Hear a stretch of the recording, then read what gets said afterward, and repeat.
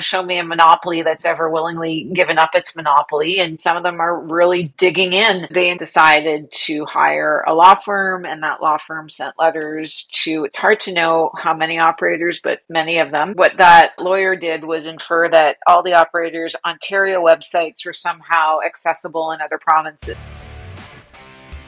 You're listening to the Gaming News Canada show with Steve McAllister, recorded live on LinkedIn Audio. Follow Steve on LinkedIn to join the live audience. Good afternoon, everybody. Welcome to the Gaming News Canada show presented by Osler, Hoskin, and Harcourt LLP. I am your mainly humble host, Steve McAllister.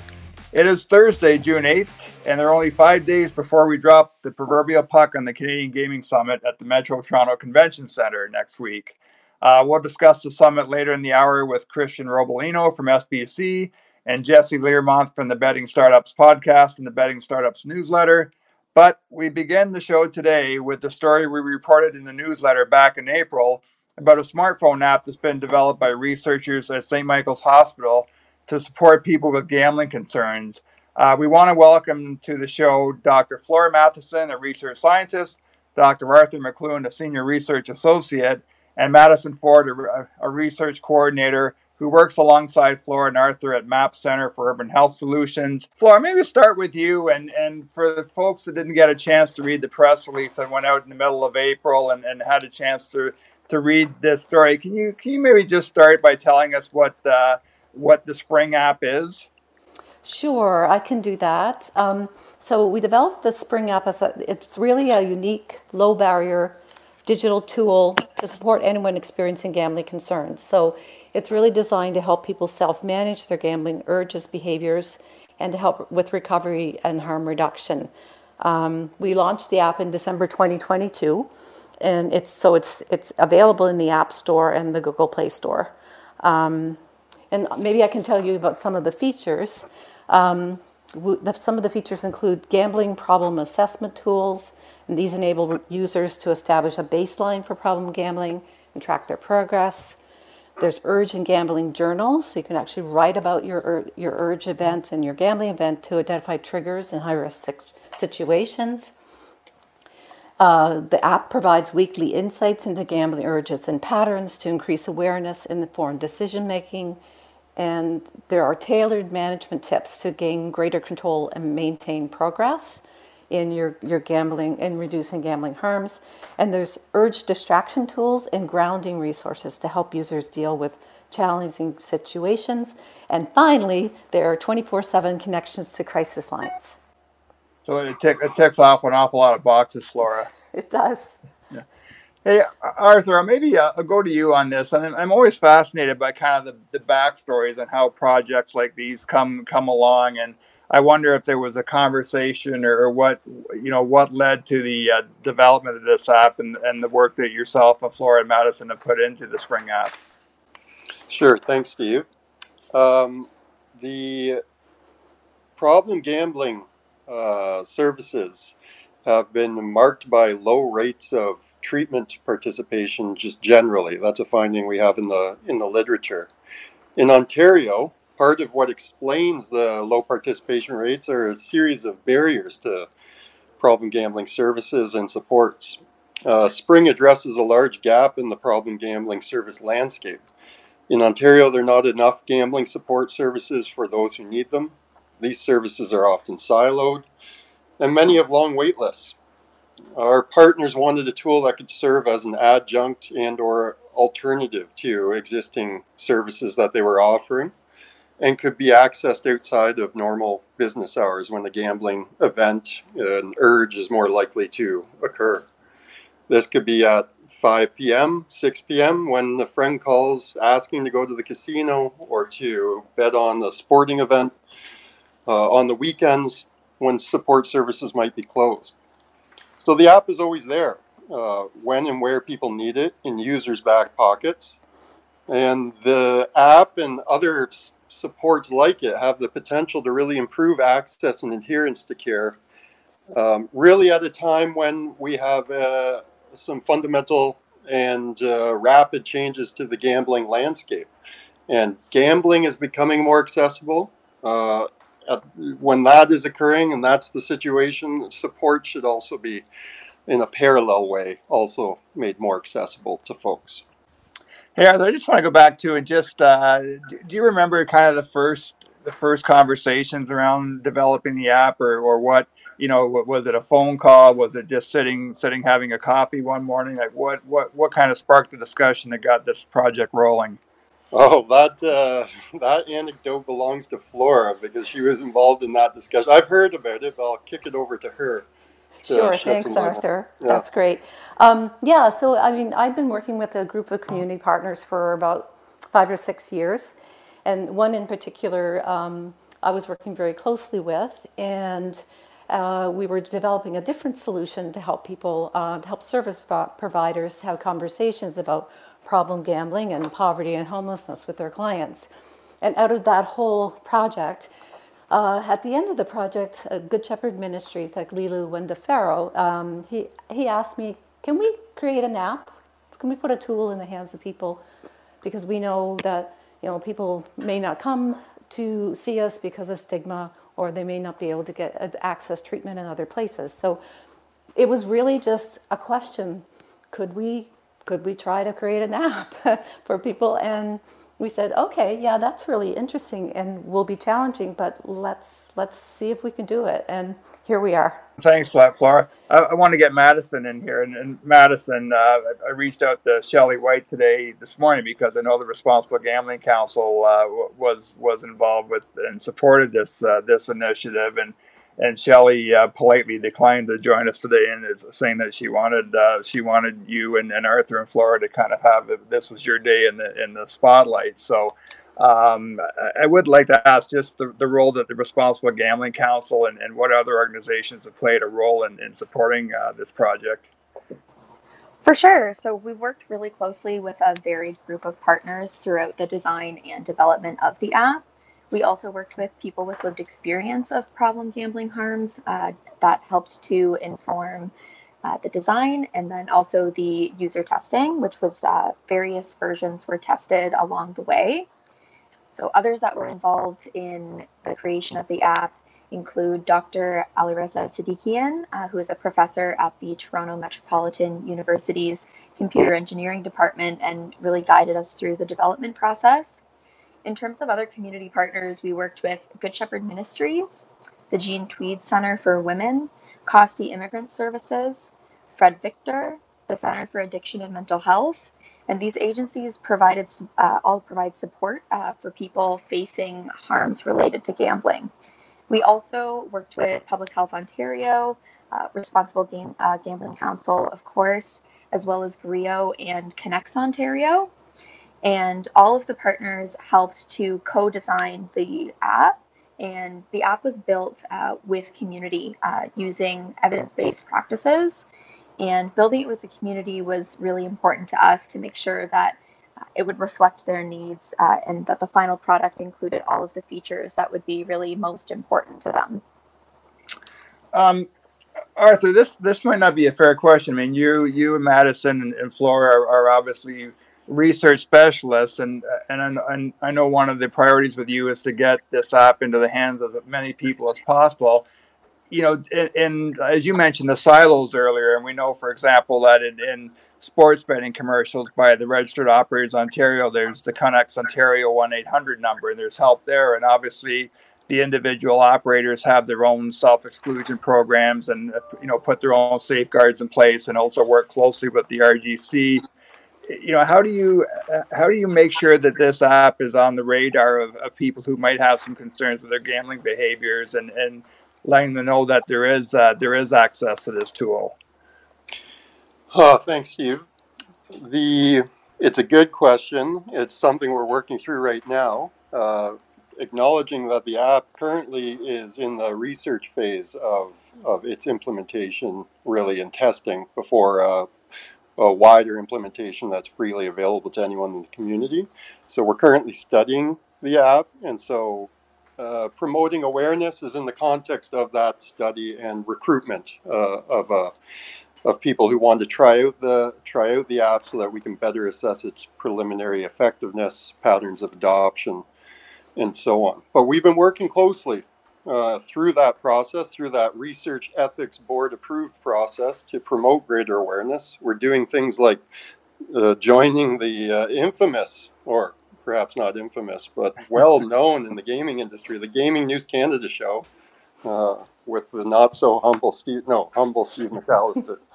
We're doing the academic tour and circuit, so trying to promote awareness to a variety of stakeholders. We recognize there are industry stakeholders primarily in the audience of this show, academic stakeholders, but really also closely with our community partners. So one of the things we're excited about is a potential awareness campaign for the study through our working with closely with our partner RGC and promoting awareness of the app and recruitment to the app study via the PlaySmart centers in Ontario. So we're excited about that. We know that although it's an emerging area of research, the prevalence rates across the world are as high of problem gambling among people experiencing poverty and homelessness are as high as 58% in some studies. So 9-10 times the general population prevalence rates in studies that are looking across cases. So that population is something we're quite attentive to as well in this process. We don't want to see left behind. So both in the design of the app, but also in who we're communicating awareness of the app to is important. So our partners like Good Shepherd Ministries, multi-service shelter organization downtown Toronto, and other partners are integral and instrumental in that effort. Great. Thanks for mentioning that, Arthur. Yeah, that's an important point for sure. Flora, maybe come to you for this next question, and that's there's been a lot of coverage lately around concerns with the young adults gambling, and we've seen what the Alcohol and Gaming Commission of Ontario has done with its proposal to restrict the use of athletes and celebrities and sports betting advertising. And we've seen the U.S., a study that the NCAA came out with last week, and the concern around gambling, not just by student athletes, by students who are playing NCAA sports, but also by students on campuses as well. And just given the fact that that young people tend to be much more tech savvy than old geezers like me, I would think that this app will hopefully be something that's attractive to those young people who are either have been gambling quite a bit and consider themselves to be experienced gamblers, or young people who are now attracted to placing a bet or playing an online game. Yes, I mean, I agree with you. I think the younger generations, not our generation, are more tech savvy, and so right now, I'll be honest, the app is not focused on adults. It's 18 plus, and the reason for that is the research piece. But that is something we have on our radar, and we are thinking about for new development how we might be able to make it attractive and useful for youth. Although with this particular app, we did have a youth group that was working with us and gave us feedback on the feature. So, getting past the research stage and getting into the more commercialization stage to put the app out in more hands would allow anyone to use the app, not just adults. So that's part of what we're thinking about for next steps. Right, great. Madison, once as you pull this research together, I guess you'll get to a point that you'll have enough data there to come up with some findings. Like what will be done with that research that gets pulled together? For sure. So one of the really great things about the app is it, of course, is benefiting the app users themselves. But in terms of all of the data that's being collected on the back end with all those journal entries and everything, it can be used for further research. So the data that's being collected within the app also helps the research team assess participants' patterns in urges in gambling and self-management strategies over time. There historically has been limited research on self-management, self-help, and remote care strategies for problem gambling. So this data could really inform a lot of future self-management interventions and offer a way to evaluate the preliminary effectiveness of the app, which really is imperative from both a research and knowledge generation perspective, as well as in terms of app commercialization. There really is a necessity to generate evidence related to the app. And we're always being asked when we're kind of discussing this commercialization process, what kind of evidence we have that's been collected within the app. So if we are seeing successful and positive outcomes, we could really use this evidence to help us make the case to potential investors. And there also is the app evaluation itself that we currently are planning and working on. And maybe I'll let Arthur kind of touch base a little more on the evaluation that we're planning with the app.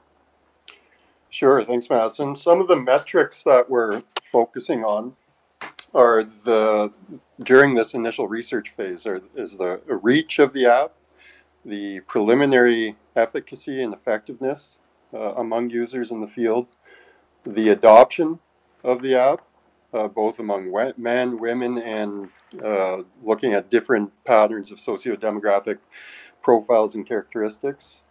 The implementation of the app. So our users, our participants using the app in the way we intended and designed the app, which is never guaranteed either.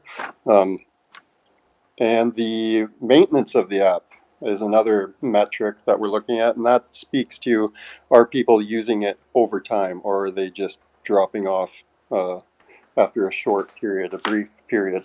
We also recognize, however, given the somewhat trailblazing nature of this work, that any data is good data when it comes to mobile smartphone interventions for problem gambling, because there's really not a large evidence base out there in the gambling research field. Flora, I'm going to give the last word to you, and I really appreciate you and Madison and Arthur joining us today. The app sounds fantastic. I do want to get you back on a few months from now when that initial phase of research has been completed and you have some findings for that. But Flora, can you just remind the audience that how and where people can access the Spring app? Yes, so the app is available on the App Store and the Google Play Store. And is it actually called the Spring app? It's Flora? called Spring. It's called Spring. Yes, for sure. Yes, and that's capital SPR, lowercase IN, capital G, correct? Yeah, that's correct. Great. You got it. Great. Dr. Flora Matheson is a research scientist. Dr. Arthur McLuhan is a senior research associate at MAP. And Madison Ford is a research coordinator. Again, thanks so much to three of you for joining us. And as I mentioned, we look forward to getting you back maybe in early fall and have a follow-up discussion on the app. It's been a pleasure. Thank you. Thank you so much, Steve. Great. Thanks all. We'll find some time at the end of the show. I want to talk about some of the news that we had in the newsletter this week. Also revisit for a second the What's Next for iGaming Regulation in Canada webinar that we did with our sponsors at GBG PLC that we published yesterday. Really good discussion with Amanda Brewer from Kinder Group, who of course is with us here every week on LinkedIn Audio and the Gaming News Canada show. Jack Tabman from GME Law, who's in the room with us today, Scotty Vanderwell from PointsBet Canada, and Rebecca Jackson from GBG PLC. That webinar is available. You can access it through the Gaming News Canada on Substack, and you can also watch it on the Gaming News Canada YouTube page. A word from our sponsor. The Gaming News Canada show is presented by Osler, Hoskin & Harcourt, LLP. Osler's gaming practice has the insight needed to help clients navigate the complex and evolving landscape of the gaming industry. Osler's position as a trusted advisor in the gaming industry has been built over years of service to operators, suppliers, and gaming authorities. Visit osler.com/gaming for more information. That's OSLER.com/gaming. Now back to the show. get Amanda Brewer in here for a second and get her thoughts on the webinar yesterday.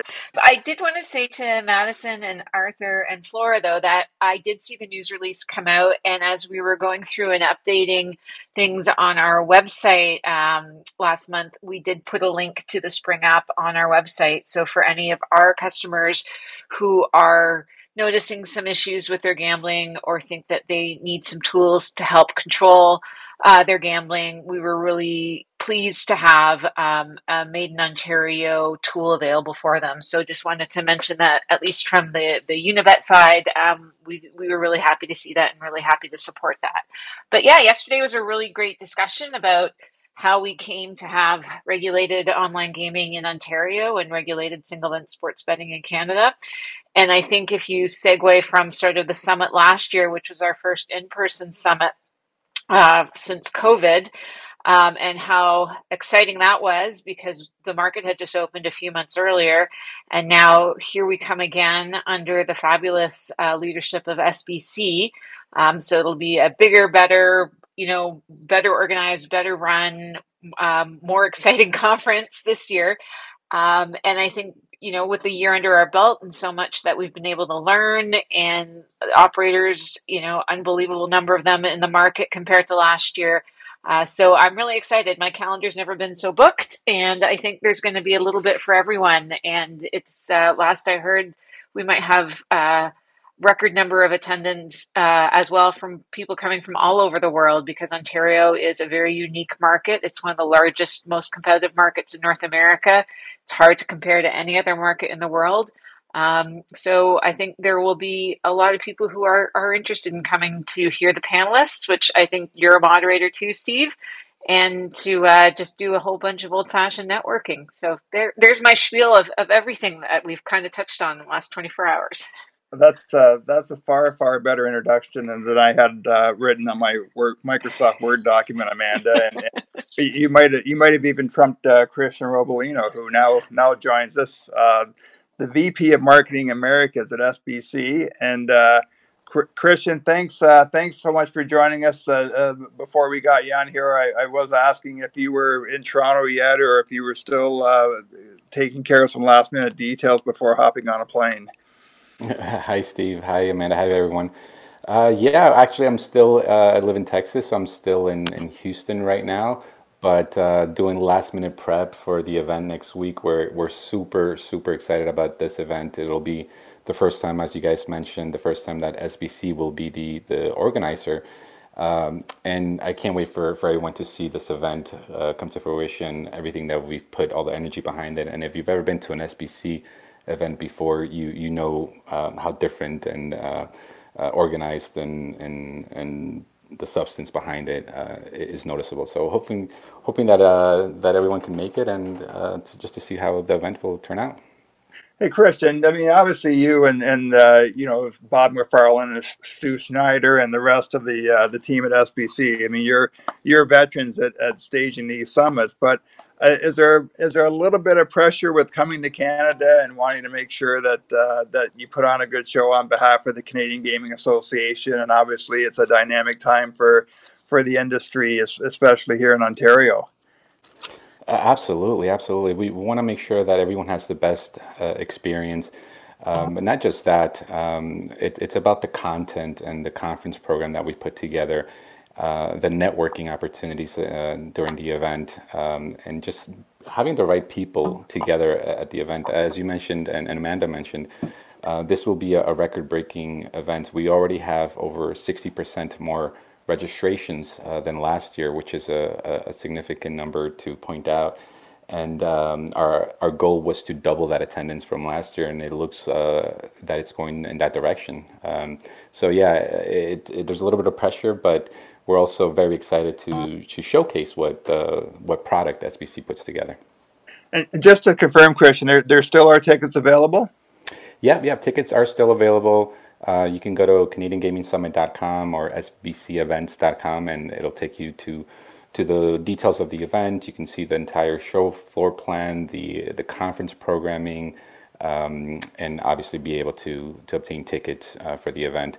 What's really cool about our events is that the tickets are all inclusive, meaning that you don't really have to worry about lunch and breakfast and the networking drinks or the parties. We make sure that everyone has a seamless experience and are able to just get the ticket and not worry about anything else. You'll have your breakfast and your dinner, your breakfast and lunch, and usually there's food in the evening's event as well. Yeah, and I'll mention too, Christian, that if again we do have ticket information in today's Gaming News Canada newsletter. So again, if you're looking for that link, it's in the newsletter. I know, Christian, talking to a couple of people at the SBC Summit in Secaucus a few weeks ago, there was a little bit of concern about how SBC comes up with an agenda that would be unique and different from what we saw in Secaucus. And again, looking at the agenda, it seems that's mission accomplished. But I assume that there was a lot of conversation because there is such strong Canadian representation at the SBC Summit North America, and there has been for a while, that you wanted to make sure that there wasn't too much overlap when the industry gathered in Toronto. Yeah, that's correct. Obviously, our conference program is really special and unique. You're not going to hear just a bunch of pitches and presentations from different companies. It's really going to be about the content and what's important, what's happening in industry, especially obviously in Canada. Our SBC Summit North America event is very focused on the U.S., but this is an event, as it has been for 25 years, specifically focused on this industry and this market. And it's not just also about Ontario. This is about the other provinces and what's coming up next, and how, similar to what happened in the U.S., how can other provinces, other states learn from what's been going on in Ontario. But we have representatives from the crown corporations from the different provinces, and I think that's what's going to make it even more powerful this year, is that this isn't just an event for a specific segment. This is for all of Canada, and the land-based First Nations were very welcoming to ensuring that all aspects of the ecosystem are being well represented at the event and on the conference program. Yeah, that's a great point, Christian. I'm going to give you a moment to grab a drink and clear your throat a little bit. But Amanda, I'd like to ask you that, just because you've been involved for quite a long time now in the industry, just how important this conference is, and does it take on even greater meaning, or is there a different dynamic now that we are more than a year into a regulated market, Ontario, and again, there's a bit of buzz, as we talked about on the webinar yesterday, to see if regulating sports betting and gaming can extend into other provinces across the country. Yeah, I think it's what Christian was talking about, the fact that Canada's had a very robust gaming industry for a very long time. And if you think back to the kind of nascent early days of online gaming, pure software, that engine that built PokerStars came out of the northern, greater Toronto area. So we've had our kind of toe in the water for a very long time here. But you always look at Canada and you try and invite comparison to other jurisdictions, specifically the US. And I think for us, it's really important not to collapse the Canadian Gaming Summit into something that's completely North American, and to really allow our crown corporations, our Indigenous gaming operators and operations, our software developers, our technological developers, give them all the chance to shine. And I think that's what this summit really does. And, the gaming industry is a global industry. But you talk about sort of what Paul Burns was focusing the summit on for so many years. It's truly showing how Canada has for decades now punched above its weight, just in terms of the people who work here, the talent, the expertise that has originated from Canada specific to the gaming industry. So the fact that we can still bring a lot of people to a conference, and we have record attendance, and we have really smart people coming to speak and to share their insights and their experience, I think really just shows that Canada deserves to have its own conference, and just to be held in a Canadian city and showcase all the wonderful talent that's available here. So that was a very long-winded answer, and I apologize, but it's really, if you look at sort of all the conferences that are out there, I think it would be a mistake to try and just lump us together with everyone else, because how we operate gaming is very unique in Canada. Our crown corporations are very unique. Our First Nations are very unique as well. So I think it's great that we are able to put the spotlight firmly on Canada next week. Yeah, Christian, that's a long answer, but it's a great answer from Amanda. And I think, having dealt a little bit over the past 5 or 6 months with you and Aidan Brain and Nikki Fields at SBC, you don't have to look very far to find Canadian talent to fill your panels. And I know that SBC realized that before with regards to the kind of talent that is up here, but it has to make your job a little bit easier when you know that you can tap into the amount of expertise, experience, and talent in this industry across the country. Absolutely, absolutely. There is quite a lot of innovation coming out of Canada. In fact, as you are a witness, Steve, the first startup competition that we had for North America, you guys won it that first year, and we've had a lot of participants and a lot of applicants for our SBC Summit first pitch competition, and yeah, it speaks to what you guys are talking about, that innovation and that great minds are coming from Canada. So it isn't difficult to find great speakers that are very knowledgeable and thought leaders. Well, I don't want to get a nasty email or phone call for Chris Adams. I'm going to mention that we shared the victory 2 years ago with SharpRank. So, but that was a great experience, and it's a nice segue, Amanda. To I said to someone at the SBC Summit in Secaucus last month that when I went there 2 years ago, and unfortunately Mark Silver, our CEO, couldn't join us because he was dealing with COVID then, but walking around the Meadowlands Exposition Center, not really knowing a lot of people at the time. I think you and I had met because we were writing the newsletter, and Paul Burns and a couple of other people. But whether you're a stranger or whether now you're a veteran, where it seems you run into someone when you walk every 10 feet. I think it is a conference that has something for someone who's new to the industry, and then of course just the opportunity to run into some familiar faces. Yeah, I'm super excited to go, mostly because I didn't have to organize any of it this year. But but yeah, that was great of Christian to remind everyone that you and Mark co-won that first pitch. And yeah, I mean, it's just exciting to be in this industry, and it will be nice to talk about more than just Ontario, because as I've gotten fond of saying, we don't need to talk so much about Ontario anymore. Ontario is launched. We can all move on. There are other things going on in other provinces and other sectors of this industry that deserve some attention too. So yeah, I'm looking forward to going and not having to talk so much about Ontario.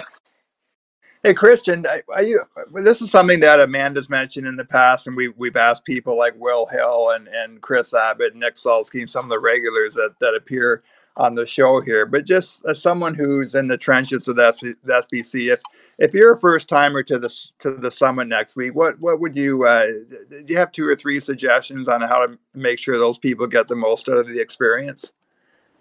Yeah, absolutely. Well, the very first thing is to look at the entire schedule of events that are happening at the event, so you can get familiar with where things are located and where things are and what time to attend.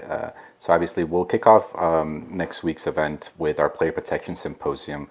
It's a smaller conference dedicated to the player protection, and on the evening we're going to have a pre-reg party, which is the perfect opportunity to network, to grab your badge so you don't have to wait in line the next day when the show floor opens. And I think most importantly, I would say we have an app that allow you to connect with other individuals and especially see who else is attending on the exhibitor and sponsors side. So you can kind of get your schedule in advance and set up meetings. But the networking events on Tuesday and Wednesday are not to be missed.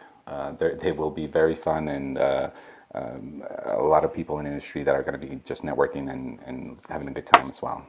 Yeah, great advice, Tristan, to make sure you make yourself available for that networking, because it tends to be the most important and most relevant part of the conference. And thanks for mentioning the app as well. And the last thing I'll mention for you is that when we talked to Bob McFarland last year at the summit, when SBC was kind of checking out the Metro Toronto Convention Center, you could see Bob's eyes light up, and he's really excited about the facility there.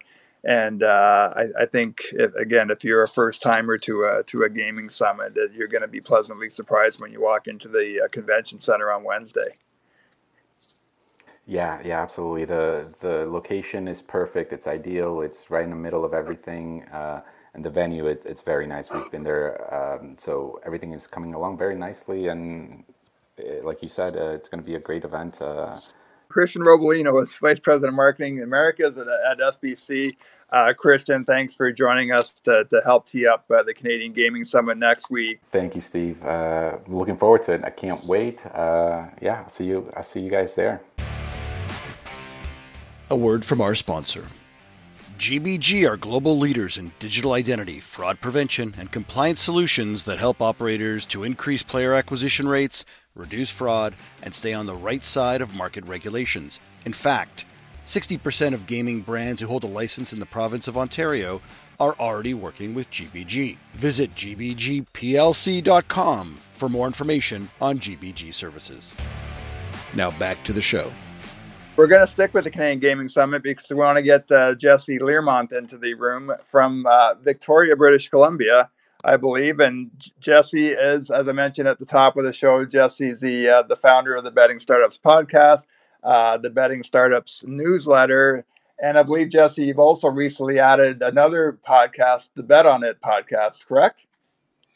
Yeah, that's correct, Steve. Got myself busy over here with all of these podcasts and newsletters, which is no small feat, as I'm sure you can appreciate. But happy to be here. This feels like overdue to make my inaugural appearance on the show here. I'm old enough to remember actually when this was a Twitter space, so cool to be over here on LinkedIn.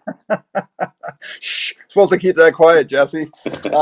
Listen, we want to get you in here. First of all, but as you mentioned, it is long overdue. Jesse's someone who's been around the gambling industry for more than a decade now. One of the first people that we met, I think, probably at the SBC Summit in December 2021, Jesse. And you are going to be moderating the first pitch competition on Thursday at the Canadian Gaming Summit. And I'm sure I know you provide counsel to a lot of startups. You're someone who's always willing to share your story and share your advice. So I would think this will be a very comfortable environment for you.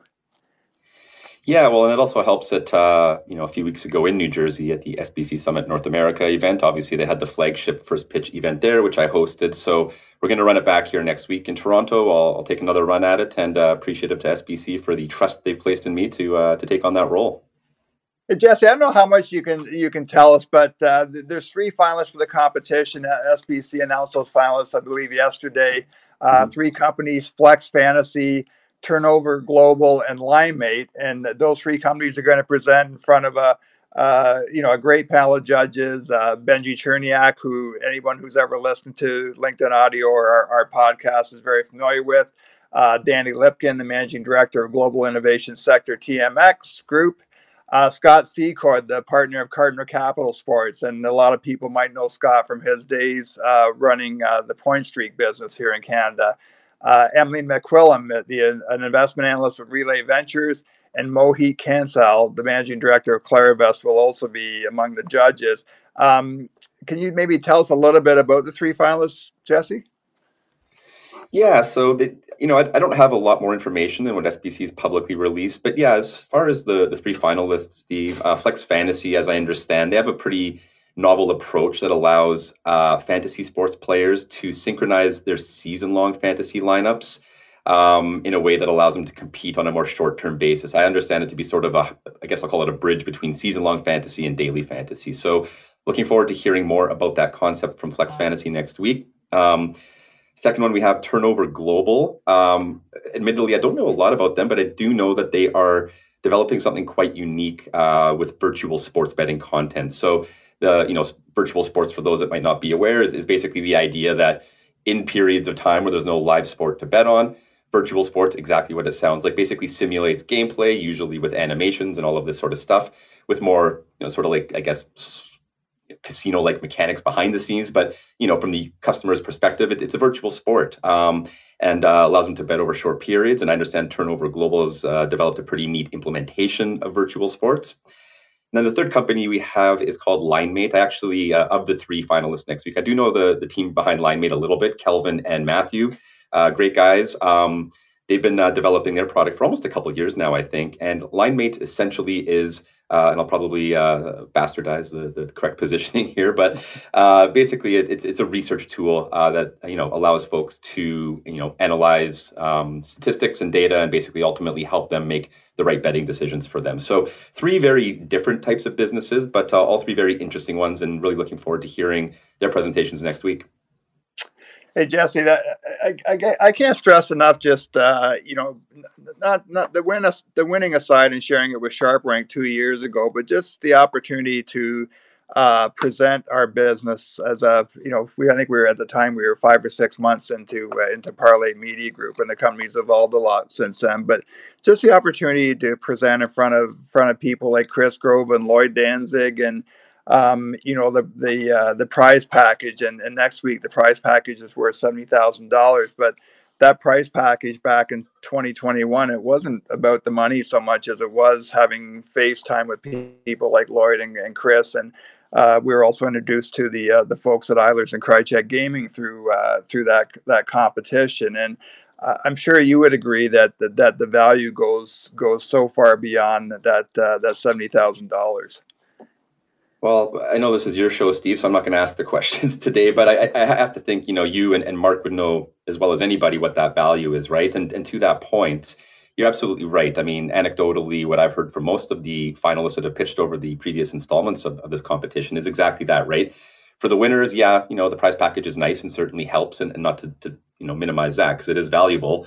But really, it is that exposure, that visibility, sort of the instant credibility, I would say, that one gets by virtue of even being selected as a finalist. I mean, the competitive field right now to even get on the stage is deeper than it's ever been. So to even get up on that stage is a small victory unto itself, but it really is that credibility, I think, that comes with making it there. And certainly, some of the names you mentioned that are typically in the audience there, along with many more very, influential, important people, and a lot of folks making investment decisions. That's probably the fastest way to really accelerate just kind of getting your name out there and really establishing yourself as a credible up and comer within the industry. So look, I mean, everybody would love to win the top prize and lift the trophy over their head, but I think to your point, it really is some of those long tail benefits that come with just being selected as a finalist. Yeah, I want to get Mark Silver in here, Jesse. Yeah, Jesse, look forward to seeing you. But thinking about our experience with First Pitch, one of the things, if I can go back in time and have some pre-advice from the panel that were reviewing us, was that over time, as you pivot and evolve as a startup, just going back to that group and being able to tell your new story. And when you look at a couple of the companies in particular, in this case for us, there was a cash prize that ended up allowing Lloyd Danzig and Eilers and Krychek to come in as investors in our company. So just the ability to have access to them, check-ins probably every 6 months or so, opening up new doors, because even though they're only in for a small amount of equity in our company overall, it's still that access that is so important. It's the difference between having an investor who is at your disposal versus having the potential to talk to someone who could be an investor, but they're not on that journey with you. And I think that really goes to the point, Mark, of a lot of the investors within this industry that really focus on the industry. I mean, these aren't just people that are writing checks. To your point, I mean, they're truly value adding, right? Whether it's making introductions, connections, helping establish new partnerships, finding other investors. I mean, they are along for the ride, and it's not just a case of writing the check and waiting for the next monthly update. A lot of these folks are very actively supporting their startups and their portfolio companies, and that really is obviously a huge part of developing the early stage part of the ecosystem is getting that level of support to the founders that are out there really pushing the boulder uphill. It's hard enough as it is, and having that level of investor support really can change the game for a lot of these companies. So absolutely, Mark. Hey, Jesse, just again, you're in a bit of a different position than Amanda being in Toronto, you being in British Columbia. And maybe this is too general a question, but I'm going to ask it anyway. Like, what does the Canadian Gaming Summit mean to you? Yeah, it's a good question, Steve. So I admit I missed last year. Unfortunately, it conflicted with my honeymoon. I wasn't able to get out of that. So this will actually be my first time coming to the Canadian Gaming Summit. But I will say, like, as you mentioned at the outset, the intro, Steve, I've been around the industry for about 13, 14 years now. So I actually do remember a time back around, 2011, 2012, there was a version of the Canadian Gaming Summit. And I remember that. I think there was one year it was in Vancouver. So I hopped over on the ferry to Vancouver, checked it out. That time, I mean, we had been in the industry for a year. We didn't really know anybody. So we went and checked this thing out. And I just really remember it being something akin to like a hotel conference room with, the dim lighting. And there was a couple tables set up with, exhibitors. And that now with what I'm expecting to see next week when we all arrive in Toronto, I think it's going to just really go to show how far the landscape has evolved and grown in the Canadian market. And, to some of the earlier points that were made, I think how unique some of the aspects of the industry are in Canada compared to the US, which obviously, dominates most of the discourse when we talk about the industry. But there are a lot of aspects unique to Canada. And, I'm really excited to just get to Toronto next week and kind of take it all in. So. Amanda, do you remember that conference that Jesse was referring to? How many years ago was that now? Yeah, there was a time when the summit used to move around, and they always, and it was I'm sure the same considerations that Christian and the SBC team put in. You have to find places that are easy for people to fly into.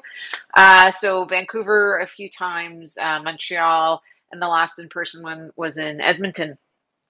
Before COVID shut everything down. So yeah, I think the summit has always in the pre-SBC days really prioritized the education sessions over the conference show floor. So, obviously there was a more of a kind of lackluster show floor compared to what you're used to seeing if you're at SBC conferences in the States or G2E or anything like that. So I think, as I said earlier when I was speaking, myself and Paul are wildly excited to be showing up next week. We've spoken several times this week. We're both so relaxed and so calm, and it's such a beautiful place to be in. So looking forward to everything that Christian and his team will be, spoiling us with. And I think it's going to be a fabulous show. Hey, Jesse, I can't let you go before asking you to fly the flag a little bit for the industry in British Columbia, because I know we all like to talk about Toronto and Ontario as being the center of the Canadian universe, but there's a really good story to tell for, again, people that listen to the podcast who may not follow the sports betting and gaming industry closely, that there's a really vibrant industry happening in your province. Yeah, that's absolutely right. I mean, it dates back a long ways, to be honest, and particularly in Vancouver, right? I mean, there is something of I don't want to call it a sleeper cell. It's not quite the right way to frame it, but like Vancouver has a tremendous amount of industry talent there. There's a lot of obviously, marquee companies that have headquartered themselves there.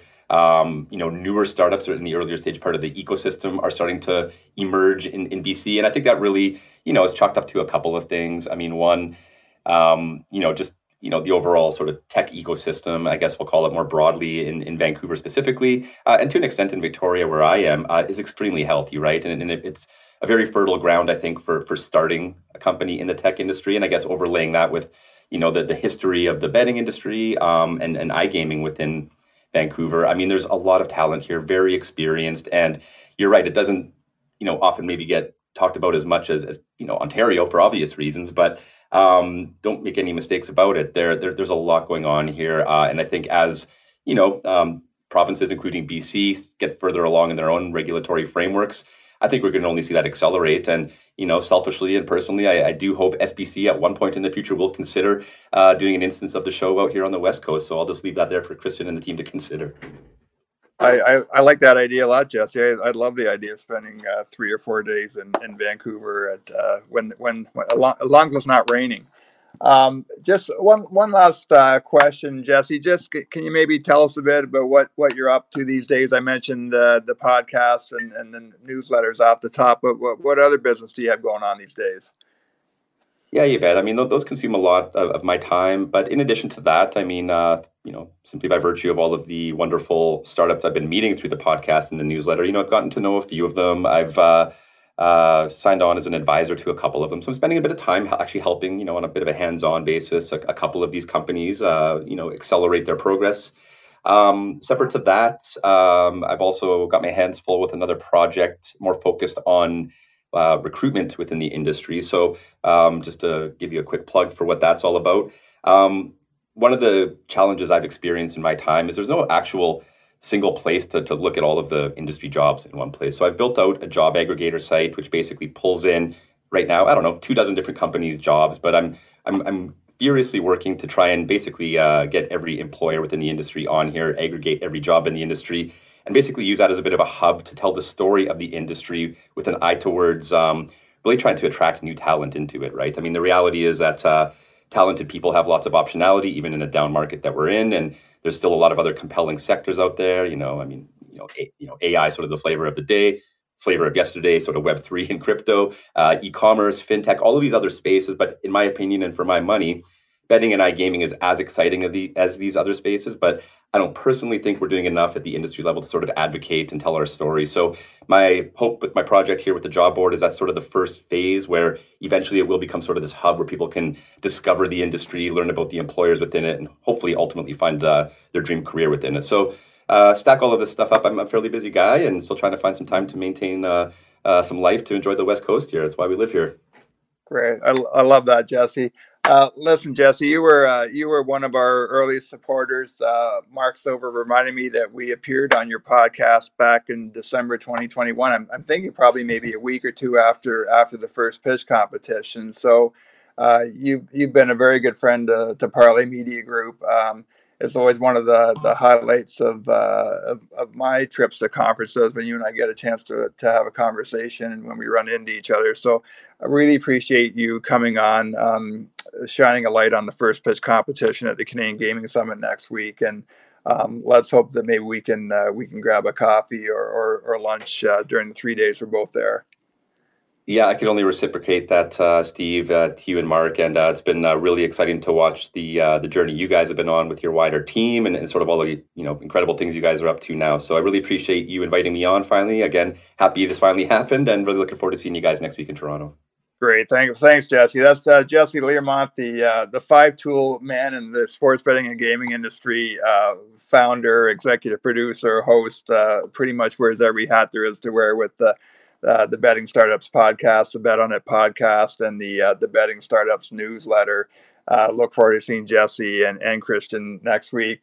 We've got a few minutes remaining. Amanda, I'm hoping to get your thoughts. We led the newsletter this morning on a story that's still evolving, and as the headline in the newsletter suggested, a kind of a clash of the coalitions, and just quickly, a coalition of some of the lottery gaming corporations from 4 provinces across Canada had sent a letter to Ontario licensed operators and also CC Tom Mungan from the Alcoholic Gaming Commission, I guess, complaining about those operators having a presence in their provinces. So a coalition of these licensed operators in Ontario, they got together and fired their own letter back to the Provincial Lottery Corporation a month ago. I guess this story, I don't know if it's in early stages or if this was a case where the lottery corporations were trying to flex their muscles and the operators pushed back, and that's going to be the end of it. I just wondered, do you have any opinion on this?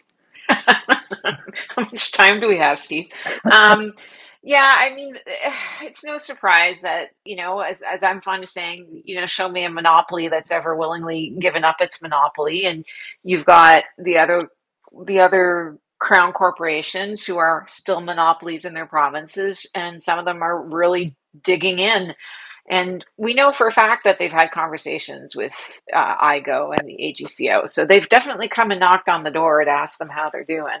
But they instead decided to hire a law firm, and that law firm sent letters to, it's hard to know how many operators, but many of them. But what that lawyer did was infer that all the operators' Ontario websites were somehow accessible in other provinces. And that we were able to, or he was able to, or parts of his staff were able to, or open accounts and gamble, which is patently false, because that means that we'd all be contravening the standards and all of our geolocation would be failing. And, that's just, it's not possible. So a bunch of operators got together and they've sent the complaint off to BCLC, and a bunch of really smart questions were asked, because this lottery corporation has also hired a PR firm. And I think the Attorney General and the Minister of Finance might have also been CC'd for that province, because one of my colleagues has often wondered how much those provincial governments know what their lottery corporations are up to. So at least we know in British Columbia there should be one Attorney General, one Minister of Finance who may now be aware of what their lottery corporation is doing.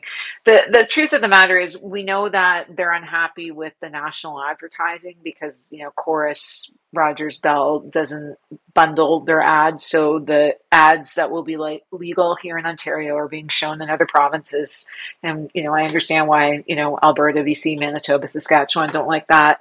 But Tom Mungum and the AGCO can only control gaming within the boundaries of the province of Ontario. They cannot do anything in any other province, just like any other province can't do anything, in Ontario. So, I think this is, an expected tactic by the lottery corporations. But I hope that this is the end of it, because the letters that went out to the operators were patently untrue and false.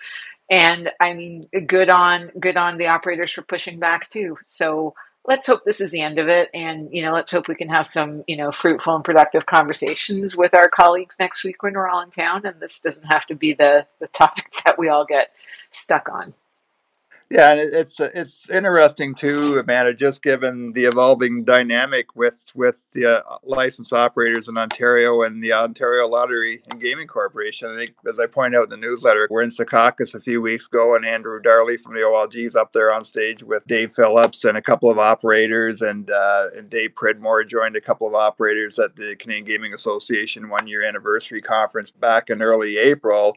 Again, I'm sure there's some elbowing and scrums in the corner behind the scenes, but it does seem from the outside that the operators and the OLG are coexisting quite peacefully here in Ontario. Yeah, if you talk to the OLG, they pulled their socks up, they're competing, they're doing quite well, and it's proof that the iGaming business did not come in and cannibalize from our lottery corporation, nor did it cannibalize from our land-based casinos. Those are two of the normal sort of fears or concerns that get raised when markets like this are about to open. And, the other point is that's also very important to remember is, in all those other provinces, because Canada's a great market, those lottery corporations are today competing against the gray market. So, the competition is already in existence. So just pretending it doesn't exist doesn't mean it's going to go away. So anyway, I think Ontario has a really good story, and hopefully there'll be some further discussions between some of those lottery corporations and IGO and AGCO when they're out next week. Let's end it there. Thanks, Amanda. That's Amanda Brewer, the Canadian country manager for Kindred Group. And again, if you get a chance, access through our newsletter on Substack or on the Gaming News Canada YouTube channel to watch that What's Next for iGaming Regulation in Canada webinar that we put out on Wednesday. I also want to thank Dr. Flora Matheson, Dr. Arthur McLuhan, and Madison Ford from the MAP Center for Urban Health Solutions. Thank you, Christian Robolino from SBC. Look forward to seeing you next week. Also, thank you to Jesse Learmonth for jumping on, and Mark Silver as well. You can find this podcast when it comes out on Fridays on Substack, Apple, Spotify, and the other app platforms. We will be at the Canadian Gaming Summit next week. We will have 2 newsletters. We will do a live LinkedIn audio event from the floor at the Metro Toronto Convention Center on the Thursday. To the people that are directly impacted by the wildfires across the country right now, and I know there are places like where I live where we walk outside and we see a bit of haze and we smell some smoke, but it's nothing even remotely close to what people directly in the line of literal fire are experiencing. So our thoughts are with those people across the country, and hopefully these fires are put out as quickly as possible and people can start getting their lives back in order. Please, everybody, enjoy your weekend safely. And for everybody coming to the Canadian Gaming Summit, safe travels, and we'll look forward to seeing you all next week at the Canadian Gaming Summit. Thank you for listening to the Gaming News Canada show. Sign up for our newsletter at gamingnewscanada.ca. Follow Steve McAllister on LinkedIn to join the live audience. Message Steve if you're interested in being a sponsor or featured guest.